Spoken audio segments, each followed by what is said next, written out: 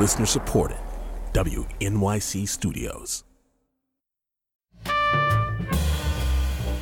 This is Alec Baldwin, and you're listening to Here's the Thing, my chance to talk with artists, policymakers, and performers, to hear their stories, what inspires their creations, what decisions changed their careers, what relationships influenced their work.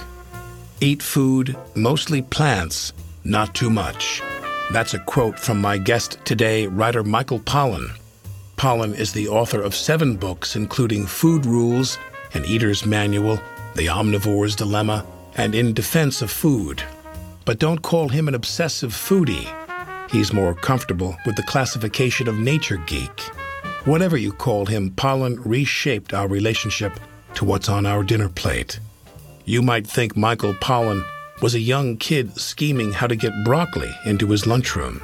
But the food activist in him developed later. The love of writing came first.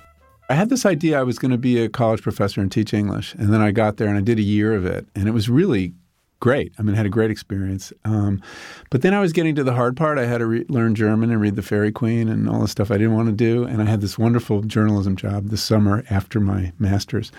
So I decided I could write the kind of stuff I wanted to write as a journalist rather than as an academic. And you worked as a journalist where? Oh, I had a succession of jobs. I worked for a bunch of failed startups, magazines that you've never heard of. Yeah, Harper's the only one that survived. Right. But at a certain point, I had to make a judgment. Was I going to be a writer or an editor? And I had written my first book, which is called Second Nature, while I was moonlighting at Harper's. I was doing it evenings and weekends. But then I had a kid, and you lose your ability to use your weekends and nights that way. So at that point, I was at this fork in the road. Was I an editor or a writer? Decided I already had contracted for my second book. I was way behind on it. I would have owed a lot of money to stop it. So we decided, let's leave town, live as cheaply as we could in rural Connecticut, and I would just be a writer. And describe your first 2 books, which are not food related. Not exactly, no. They're nature related. All the work is really about nature. I mean, I think my meta subject is our engagement with the natural world. So but I didn't know that when I started off. My first book was about gardening. In graduate school, I had studied Emerson and Thoreau, and I was completely invested in these beautiful American ideas about nature as divine. And, God's second book was the landscape, and the wilderness was this very special place. And I love those ideas and love those writers. But when you start to garden, those ideas are a disaster because they preach just kind of everybody gets along, you don't worry about the squirrels or the woodchucks. And so I planted a garden based on those ideas, and it had no fence. And because fence... And the violence of nature greeted you. Yeah. And I was challenged. I was challenged by woodchucks. And I got into a war with one woodchuck in particular that I'm not very proud of how I conducted. And this woodchuck, I would plant the garden one weekend. He would come along and mow it down the next weekend. I would do it again. And I realized that all the kind of intellectual armaments I had were not adequate to dealing with this problem. And I started doing some things that I'm really not proud of. So, for example, I read up on the woodchuck. That was my normal approach. And I saw, okay, he's going to have a burrow, and the burrow is going to have all these different rooms. And they're really clean freaks. Woodchucks, you wouldn't know it. They look kind of sloppy, but they're clean freaks. So the first thing I did was I poured some creosote and molasses down his hole. I found the burrow thinking he would be grossed out and would move on. He wasn't. He came back. He just made a new burrow and went around it. And then I stuffed it with rocks and soil thinking I would, suffocate him. But they always have a back door. And I finally condominium developers should hire you to clear out their rent-controlled apartments. You're like a New York landlord here. Yeah, or Donald Trump. I can get rid of those old ladies and standing in the way of his parking lot. So they burrowed to the other side. Or yeah, and then I got this idea. I was driving along the road and I saw some roadkill, a dead woodchuck, flattened. And I actually scooped it onto a piece of cardboard, drove it home, stuffed it in the hole, thinking I would intimidate him, basically. Didn't work. So ultimately, I was reduced to doing something that I am a little bit ashamed of as someone who's thought of as an environmental writer. I poured a gallon of gasoline down his burrow. thinking that it would fan out through all the little rooms, the latrine room, the food room, the kitchen. And I threw a match in there. And in my mind, the fire was going to like go way down the, I'd seen this image. You create a flamethrower, essentially. Yeah, basically. Well, actually, it was modeled on, there was a news item about a new fuel they developed for jet airliners that would be slower to combust. And they set up an old 707 on an airfield somewhere, and they put a camera in it, and they lit a fire.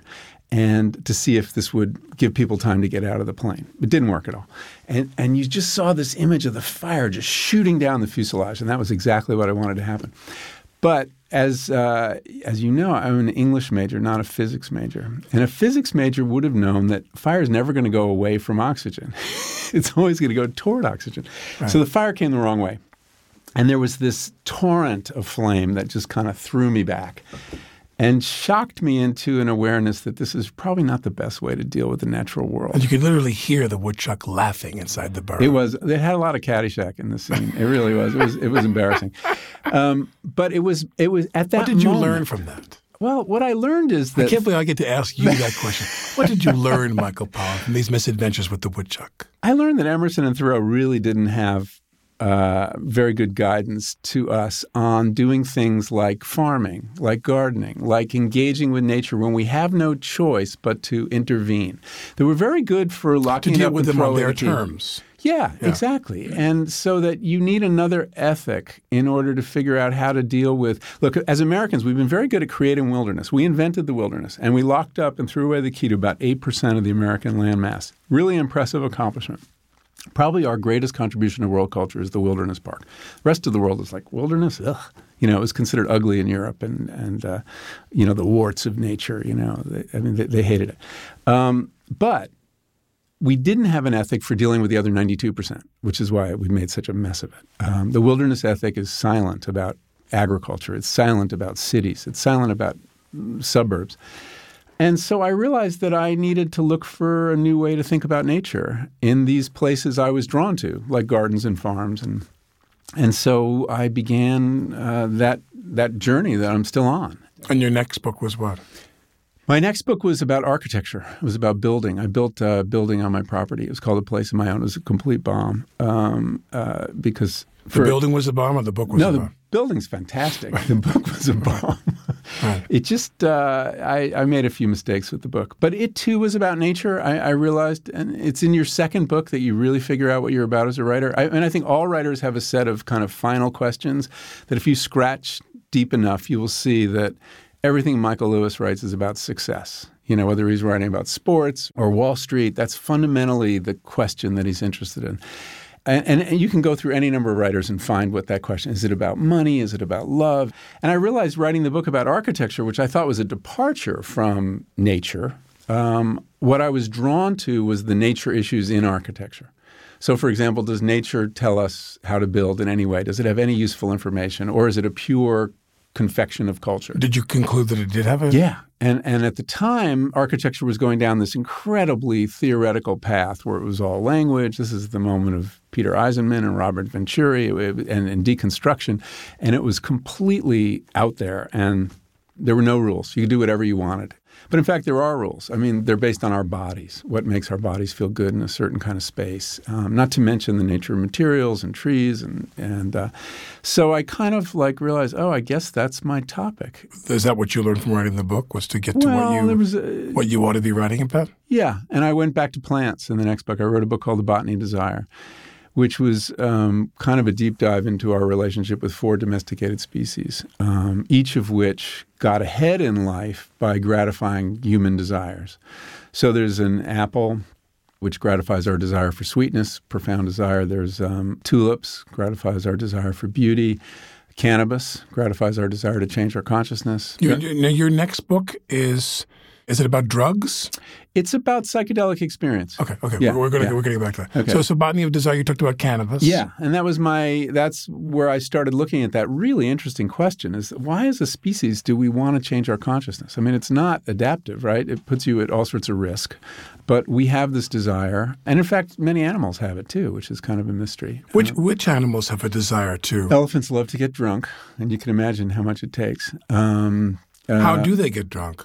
Well, they'll accidentally or no. There's a few ways. I mean, in nature, when fruit rots, it ferments, right. And so if you find a split coconut and it just sits there for a while, it's got alcohol in it, and they love that. But in India, there are also all these wonderful reports of them. Someone will have a still, or and they'll just knock it over and take whatever alcohol they get. Yeah, and there are many animals, and I don't know if you have cats, but if you've ever given, I mean, it was my cat's problem with catnip actually that sensitized me to this. I had a cat and I grew catnip for him, and he came down to the garden every evening this is in Connecticut, when I was harvesting something for dinner. And what he wanted was a hit of his catnip. But every night I had to show him where it was. He forgot where it was every single night because he would get so screwed up on it. He was wasted. He was wasted. But I realized it was a very interesting strategy on the part of the plant, because these are defense chemicals. And rather than kill him outright, which would have led to the evolution of resistance to their toxin, they just confuse them so they can't find the plant the next day.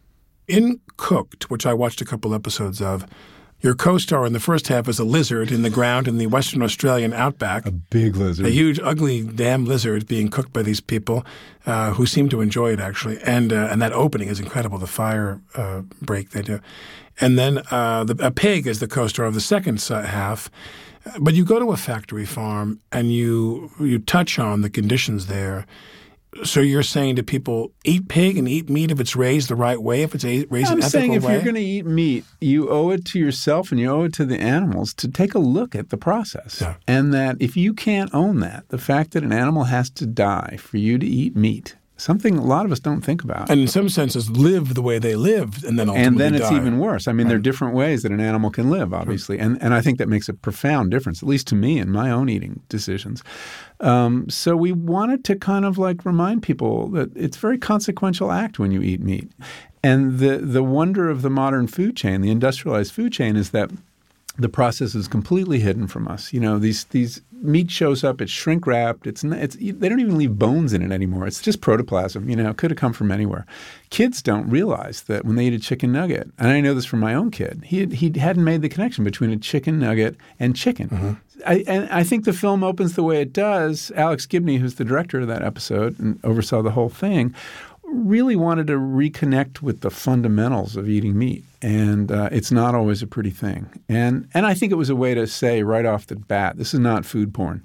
You're going to see some things that are not appetizing in this film, as well as some things that are incredibly appetizing. And then over the course of that 1 hour, you go from perhaps some feeling of disgust. There's that young woman who eats the pork. You said she identified as a vegetarian. That is an amazing moment. Yeah. I'm thinking to myself, you must have very incredible powers for the vegetarian to walk in your house and go, I'll have some pig. How the hell did that happen? Good barbecue is really temptation. It's a powerful temptation. The smell of it, and I was, that was not a setup. We had no idea we had made vegetarian sides because I knew that any group now you have in California of 20 people, you're going to have 4 or 5 vegetarians. But she was really curious about it. But we didn't twist her arm. There's some vegetarians online who are very upset about that scene. I've been getting some grief that we forced her into it or something. But if you watch it, you can tell. And the play of emotions over her face is just priceless. And she did. She was kind of, great barbecue is pretty incredible. She had that wonderful look, that kind of, I hate to admit it, but this is really good. Now, one of the most interesting parts of the films, when you get into the second program and you talk about food service, at one point when you're talking about the evolution of food service in this country, you basically have somebody say, the guy who's selling you your gas now is selling you your food. Mm. He's flinging a pizza at you through a window or whatever, Saks and so forth. And you make this incredibly compelling statement about how, where's this stuff coming from? You talk about the cost of produce going up 40%, the cost of soda going down 7%, and you talk about the amount of time down to 27 minutes using to prepare food. Do you think that there's an answer for this in American society?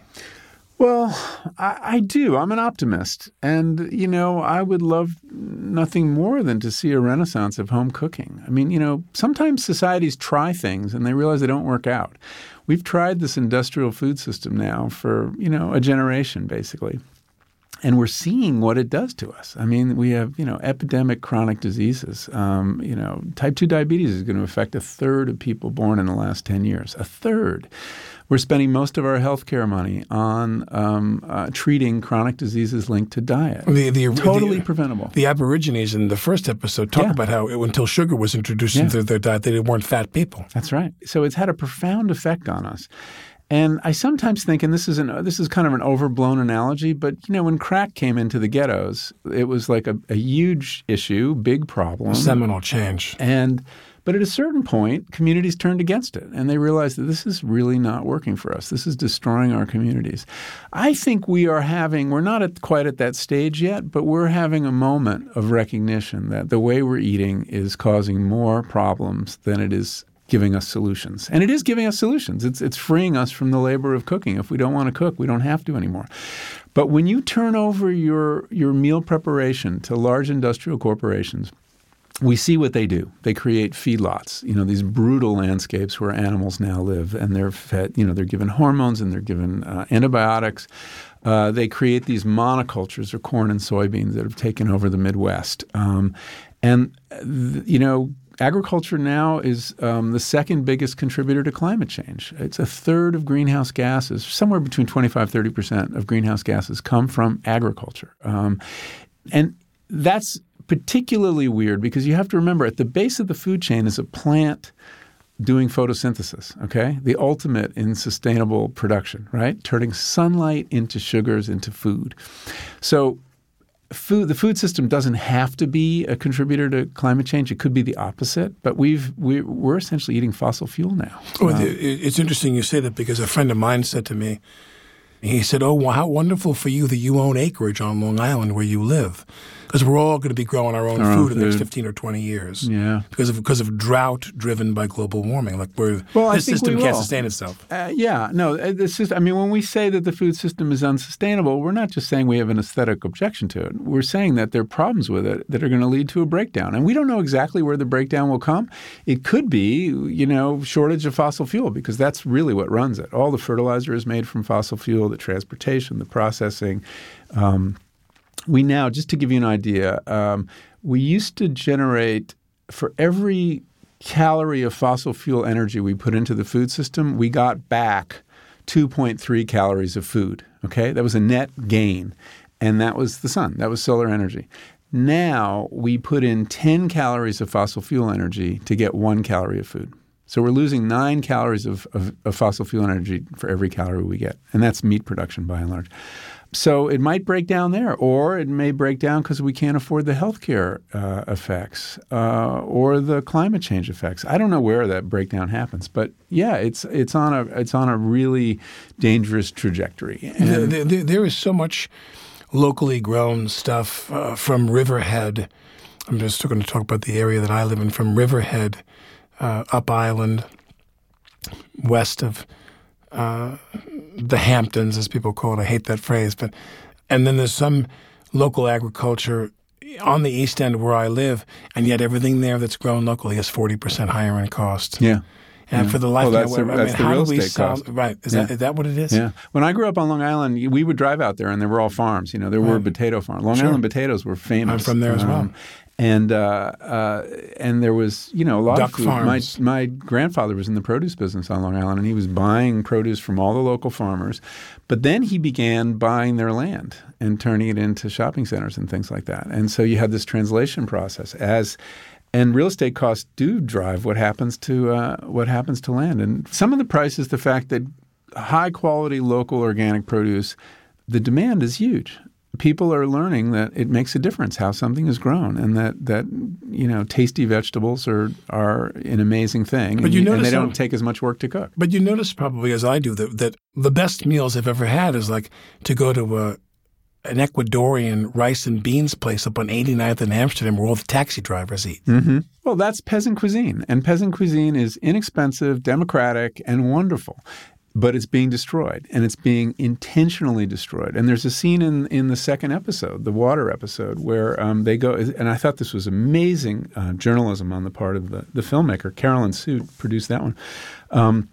where they go to the Nestle factory, where they are trying to figure out how to sell the Indians India Indians who have this amazing food culture and cling to it. And I mean, I know I have Indian students, and they still grind spices every day fresh, and they bring tiffins with their lunch, and they won't eat our crap. You know, they're going to stick to their Indian food.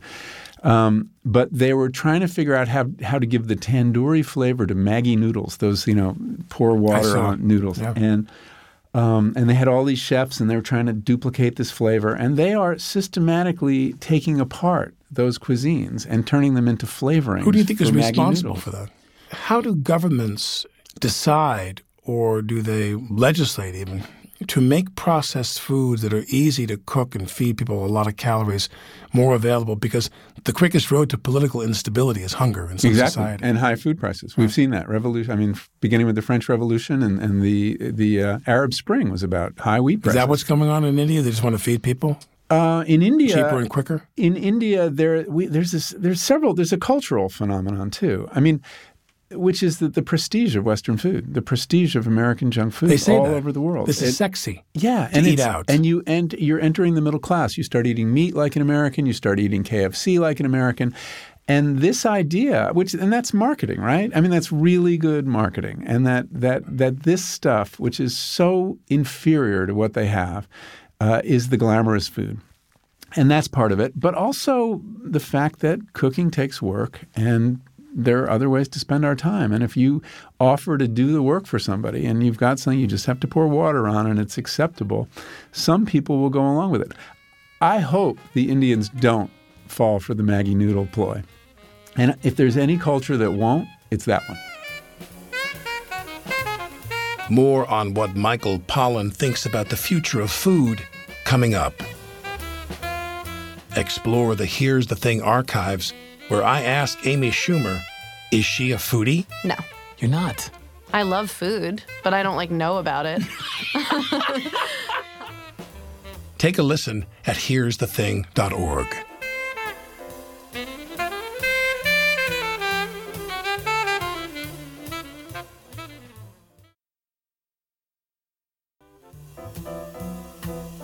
This is Alec Baldwin, and you're listening to Here's the Thing.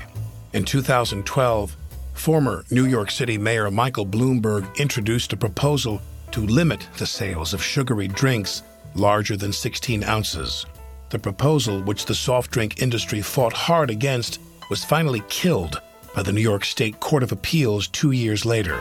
My guest today, writer Michael Pollan, paid close attention to the case. Bloomberg had the right idea. It was very interesting to watch what happened to him and how badly he got beaten up for this. I mean, he wasn't taking away anyone's soda. He was basically saying, just have a pause between that 16-ounce soda and the next 16 ounces. Right. Just think, do you want to do that? That's all. It's what the social scientists call a nudge, right? Which is the least interfering kind of social engineering you could possibly have, right? It's like, do you opt into organ donation or opt out of organ donation? Right. Okay, these are all called nudges. And so this was merely a nudge. And it was like people's freedom was being taken away from them. I think there were a couple problems with what he did. I think he made one tactical mistake, which is he should have talked about children. Because the nanny culture, which is really the argument used, the government shouldn't be a nanny, doesn't apply to kids. Kids can't make their own. Personal responsibility is meaningless when you're talking to kids. Adults have to make decisions for them, whether it's parents or other people in the community. And so had he made this about protecting children, I think he would not have gotten as much grief. I think that was a mistake.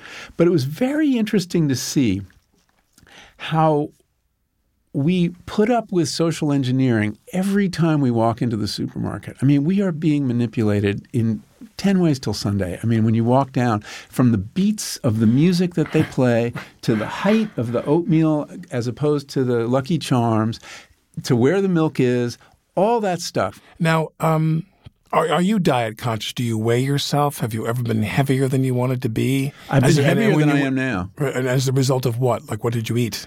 In my 20s, I worked in New York, worked for a magazine, and every day for lunch I had a cheeseburger, French fries, and a beer. which seemed totally normal. Did you have it at the same place? Was it a fabulous cheeseburger you had? No, it was Charlie O's or someplace in Times Square where it was just near my office. And my friend Michael Schwartz and I would go out there and ask what we would have. And we thought that was totally normal. And I weighed about, 30 or 40 more pounds than I do now. Unthinkable. I was sensitized to food relatively late in life. And now I don't count calories. I seldom weigh myself. Yeah. And I eat whatever I want to eat. But merely by what you want to eat has changed. Yeah, what I want to eat, what gives me pleasure. I mean, my journalism has made certain things very hard to eat. I mean, I've been on those feedlots and in those hog confinement operations and industrially produced feedlot meat. It just is no appeal at all, and I will avoid it. I mean, if I go to your house and you serve me some feedlot steak, I'm not going to make a scene. Right. I haven't had beef since 1992.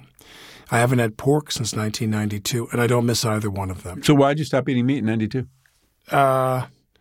Well, the truth is that initially I did it to seduce my former wife.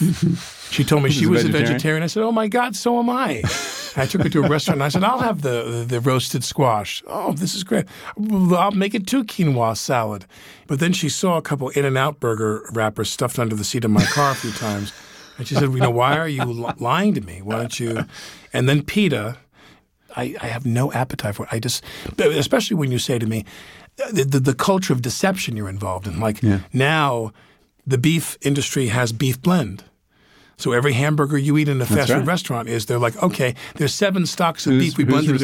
Which one of us caused the E. coli? Yeah. Go ahead. Yeah. And they have 200 animals represented in the average burger. Unbelievable. Yeah, unbelievable. But once I realized that they're going to go to those lengths to hide something, I said, and I always tell people, I said, you like meat? So go get yourself a really nice piece of steak. Pay the money for it and get a really quality piece of beef. And where I went through that whole exercise too. I'm learning a lot about what was going on with our meat eating. I was doing all this reporting on the industry and also philosophically went through this thought process, which I wrote about in The Omnivore's Dilemma.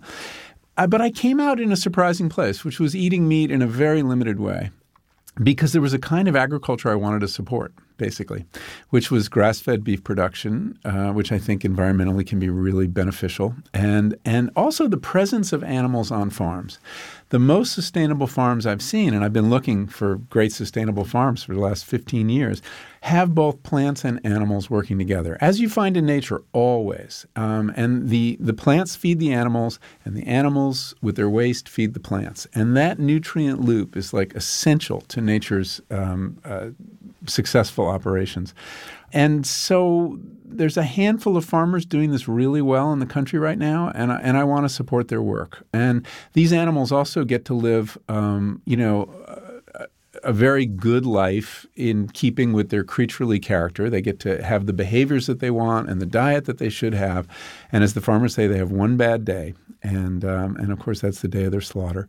And I'm just very comfortable supporting that. It's hard to find that meat. It's expensive. And if you limit yourself to that meat, you will only have meat like once a week. And that's about what I have. Like the guy on the water episode who says, have the cake and the cookies and the ice cream, as long as you make it all yourself. Make it all yourself. Exactly. Now, when I watch the show, beyond the crock that you have there that was your mother's crock that you cooked in that pot, you do get the sense you miss home a little bit. There's a boy in you that had a wonder. Your mother was adored by all New Yorkers, obviously, because of her column for many, many years. Yeah, and she was a great cook. Is she responsible in part for you? Yeah. No, she fed us really well, and she made a home-cooked meal, I would say 4 nights a week. And we got to have a TV dinner on Saturdays when they went out, which was a great treat. And Sunday we'd order in something. But Chinese food. Often Chinese food. And yeah, she would make beautiful meals. She loved Julia Child and was learning from Julia Child. So she would actually, we would get to have boeuf bourguignon on a Tuesday night because she was trying it out and seeing if she could make it. So we were very fortunate. She's still a great cook. That's some of my love of food. Definitely comes from that. And the memories of the table, being with my sisters and my mom. My father, oddly enough, usually wasn't at dinner because he had this long commute from Manhattan. And so he would get there and have leftovers a little bit later. Poor guy. Yeah, I know. It was a shame. He had like a 2-hour commute.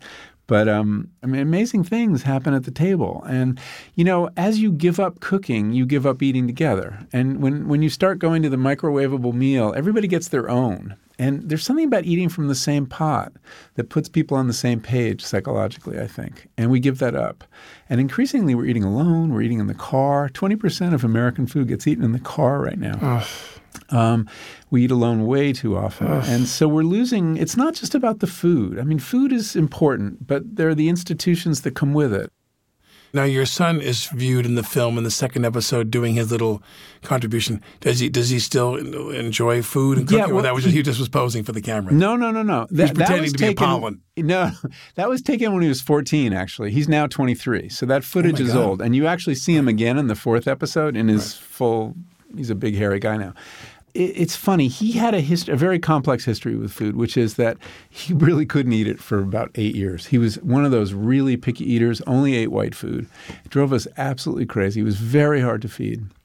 And we were actually happy if he would eat a McDonald's meal because at least he was getting some protein. Because he was one of these kids. It was noodles, rice, macaroni bread, and cheese. No, that would be mixing food. Macaroni. He was a purist. He was a purist. Hated sauces. Would never put butter on noodles. When we went traveling, we would bring his brand of pasta with us to like a resort. Right. And we'd say, will you make a bowl of this? Right. And they would cook up his Barilla pasta, his noodles, the shape that he liked at the moment. And he would take one bite and he said, this tastes different. And of course the water was different and he could taste it. And God so damn he just had this horrible So you started bringing the water from home. We didn't go that far. What does he do now? He works for an architect. He's a junior designer in an architecture firm in Brooklyn. But in high school, he went to work in a restaurant and he did prep cooking at a really good restaurant near us. And he learned to eat there. And he watched how food was made. And if kids cook, they will eat what they cook. And that was a really important insight for us. If you have a kid who's really picky, get them in the kitchen. Make them do something. Let them make whatever they want, and they will eat it. Because the mystery of like what's hiding under that sauce, and the kids think you're putting something over on them whenever you serve them food. But if they make it, they're like, oh, it's okay. It's made of this, which is normal, and that, which is normal, and this thing, and maybe it's okay. And so he started eating, and now he loves food. He's a great eater. He's a really great cook. Now, one other thing you touch on is the evolution of cooking in terms of feminism. The second episode talks about how women are out the door doing other things. Do you feel that men and women, we can find some way where we can achieve something culturally where we can both share the cooking? Without a doubt. That's what we have to do. Yeah, that's what we have to do. The answer is not to get women back in the kitchen. Right. That's never going to happen. No, and it shouldn't happen. Right. And it's to get the whole family back in the kitchen. And it's enormously important to get your kids cooking. I mean, I really think it's irresponsible parenting to send a kid out into the world not having a clue how to roast a chicken or how to make a basic meal. It's a really critical life skill for their health, for their success, dating, for all these kind of things. It's a big deal. And we're sending kids out, a whole generation, and they don't have a clue. And they're totally dependent on the industry, which means they lose control of their diet. And they lose control of the ability to make these decisions about what kind of food system they want to support. So I think it's very important to get everybody in the kitchen. And what happened with feminism and food, a story we tell in the second episode, is that the industry had been trying to insinuate itself into the American kitchen for 100 years with processed food. Women who were doing most of the cooking were rejecting it. They just didn't feel good about having these companies cook for them. They couldn't take credit for what they made. The quality wasn't very good. Then you have this tension that erupts when women go back to work. And in households across America, you have this argument about housework because it's not fair that women work and also do childcare and also clean and also cook. And so there was this very tense renegotiation going on. And before we could complete it, the industry steps forward and say, hey, stop arguing. We got you covered. We'll do it all. And KFC has this billboard campaign across America with an image of their big red and white bucketed chicken and 2 words above, women's liberation. Yeah. And they aligned. It was sort of like Virginia Slims. There's that ad where the quote says, mother can find out what is happening in the outside world. Yeah. It's liberating. My God, what a time capsule shot that is. But, the idea that liberation would disguise dependence, in fact, on these corporations was lost on everybody. And so the important point, though, is that these companies let men off the hook. as much as they let women off the hook because men didn't want to do any more work. And so when you had companies coming saying, don't argue, we'll do it, everybody jumped. Well, what's wrong with how do you fight? They're going to win because they're Well, yes and no. I mean, we all have power. I mean, one of the great things about this issue is we get 3 votes a day, and people are voting in a different way for a different kind of food system. I mean, eating is a political act. And those of us who can afford to buy the sustainable chicken and beef or whatever, not everyone has the same vote, and that's unfortunate. And that's why voting with your fork is not – we also need to vote with our votes, and we need new policies without question. What's a policy change you'd like to see? Well, the big policy change, I mean, right now, as the film suggests, we're subsidizing the least healthy calories. We subsidize the sweeteners in the soda. We subsidize the building blocks of junk food, which is corn and soy. That's what the government subsidizes. We do nothing for the people growing produce. Same with energy. We subsidize oil and we don't subsidize exactly. So we have to align our agricultural policies with our health and environmental objectives. Right now, they're working at cross purposes. We are subsidizing the creation of sweeteners like high fructose corn syrup. At the same time, the government is also paying for dialysis for type 2 diabetes. That's crazy. It's supporting both sides in the war on type 2 diabetes. Obviously, you have members of your family, your sister's husband, of the well-known actor, people who suffered from diseases and have been sick with diseases. Do you wonder ever if there's a link between diet and some of these diseases that are non-diabetic related diseases? I think there's a link between a lot of diseases and diet. I don't know about Parkinson's. I've never seen any research about that. Right. I think we will find that Alzheimer's is connected, that it is a disease of inflammation. Basically, there's a kind of a grand unified theory of a great many diseases that's coming to the fore, and it's built around the idea of inflammation. Right. That we have bodies that are now inflamed. It's why we have so many more allergies, so many more autoimmune conditions. And it may turn out that Alzheimer's is another one of those inflammatory diseases. And what inflames us is a shitty diet, is a junk food diet. And we know that. And we can see you can feed people a junk food meal with lots of fat and sugar and salt, and you can check their markers for inflammation within hours, and you see them spike. And many of us live in a permanently inflamed condition because of the way we're eating. So it's no wonder we're getting these diseases. But Parkinson's, I don't think we know. I'm a believer in some unifying theory as well, in which what is it that's causing Parkinson's and autism clusters in this country? A whole lot of things that we didn't deal with in these numbers before. And, we are also exposed to lots of toxins. And there are some people who think that Parkinson's is related to pesticides.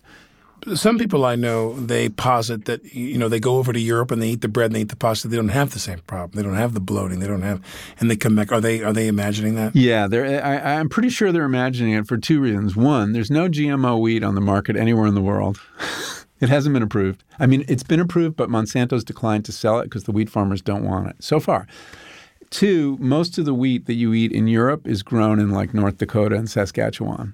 They don't grow enough wheat. So – I mean, it may be that in Europe you're getting bread that's properly fermented. We talk about this in the 3rd episode, is that we've sped up the making of bread in such a way that the gluten doesn't get broken down.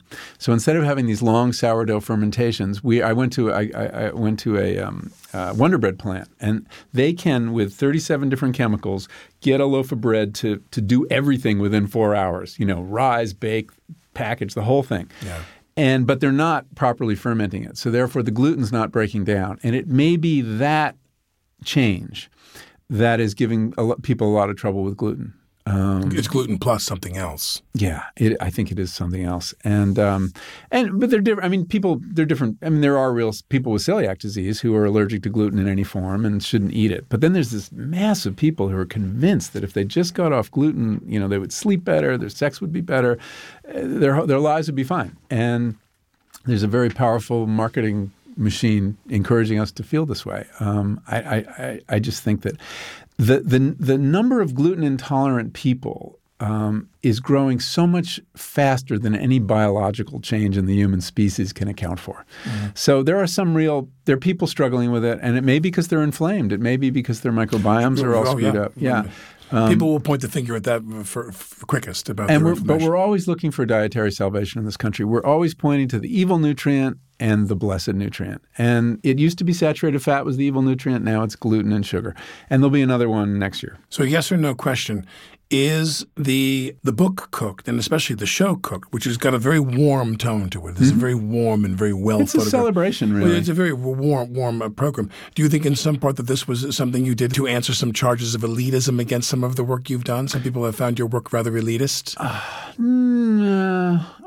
I think that we didn't want to put a lot of chefs in this. We didn't want this to be a foodie thing. I mean, I hate the word foodie and everything that attaches to it. And that cooking is this human universal. People do it all over the world at every different socioeconomic scale. But do you think you bring that to the fore more so in this project than in anything else you've done? Maybe we have. It is, cooking is a very democratic activity. It's still available to all of us.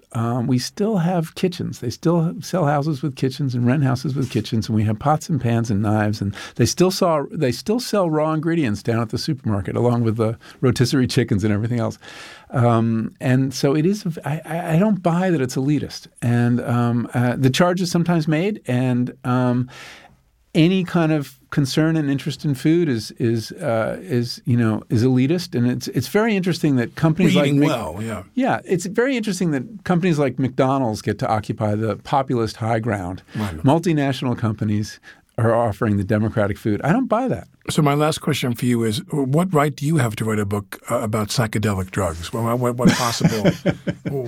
Well, I don't have a lot of experience with them, actually. Okay. So what's the curiosity for you? The curiosity for me is there's a revival of research around psychedelics, and we are learning amazing things about the brain by studying what happens to people on psilocybin, especially, and LSD to some extent. These drugs are also proving to be, as they were in the 50s, before this, most of us, our history of psychedelics begins with Timothy Leary. In a way, that's the end of the first phase, which was some really serious research in the 50s. And Huxley. Huxley and a group of psychiatrists who were having very good luck administering it to their patients, using it to cure alcohol addiction, using it to help people die. And so I started learning about this research, which is underway now, and wrote a long piece for The New Yorker about it called The Trip Treatment last year, and realized there was a whole world I didn't know that much about. And here I was, nearing 60 and thinking about mortality, and here was this drug that was I saw helping people die, and I thought that was fascinating. And why was that? Why would this mystical experience change your complete outlook about mortality? And I saw that in many people that it did, and I saw them die a different kind of death. So that kind of got me interested.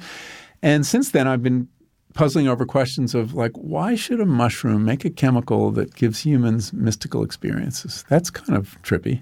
Cooked, which is on Netflix now. Yeah. What's interesting to me is you've given me a great gift, truly, because I've got little kids, and I want to teach them about food by cooking food with them. I don't want to sit there and say to them, don't eat that and don't eat that, and you're not going to have it, you can't have that. I want to sit down and I want to say to them, well, what do you want? We're going to make it. Whatever you want to eat right now, you can have. Here's how you make pizza. Here's how we're going to make it. Let's do it. I can't wait. Some of the sweetest moments of my time with my son when he was still at home was cooking together. And you see a little of that in that second episode. But there's something about, especially with a teenager, teenagers are very hard to talk to eye to eye, right? It gets very difficult. I have a 20-year-old, so I remember Okay, that, so Yeah. But side by side, that's why you have all your difficult conversations with your kid in the car usually, right? Because you're both looking ahead. Exactly. But chopping onions, working side by side, doing a project together, that's the best time to talk to your kid. And that's when they just open themselves up. I thank Michael Pollan for opening up to me. Our time was up before I got to ask him what his favorite packaged food is. I found out later. Cracker Jacks. You can see Michael Pollan's 4-part series Cooked on Netflix. I'm Alec Baldwin, and this is Here's the Thing from WNYC Studios.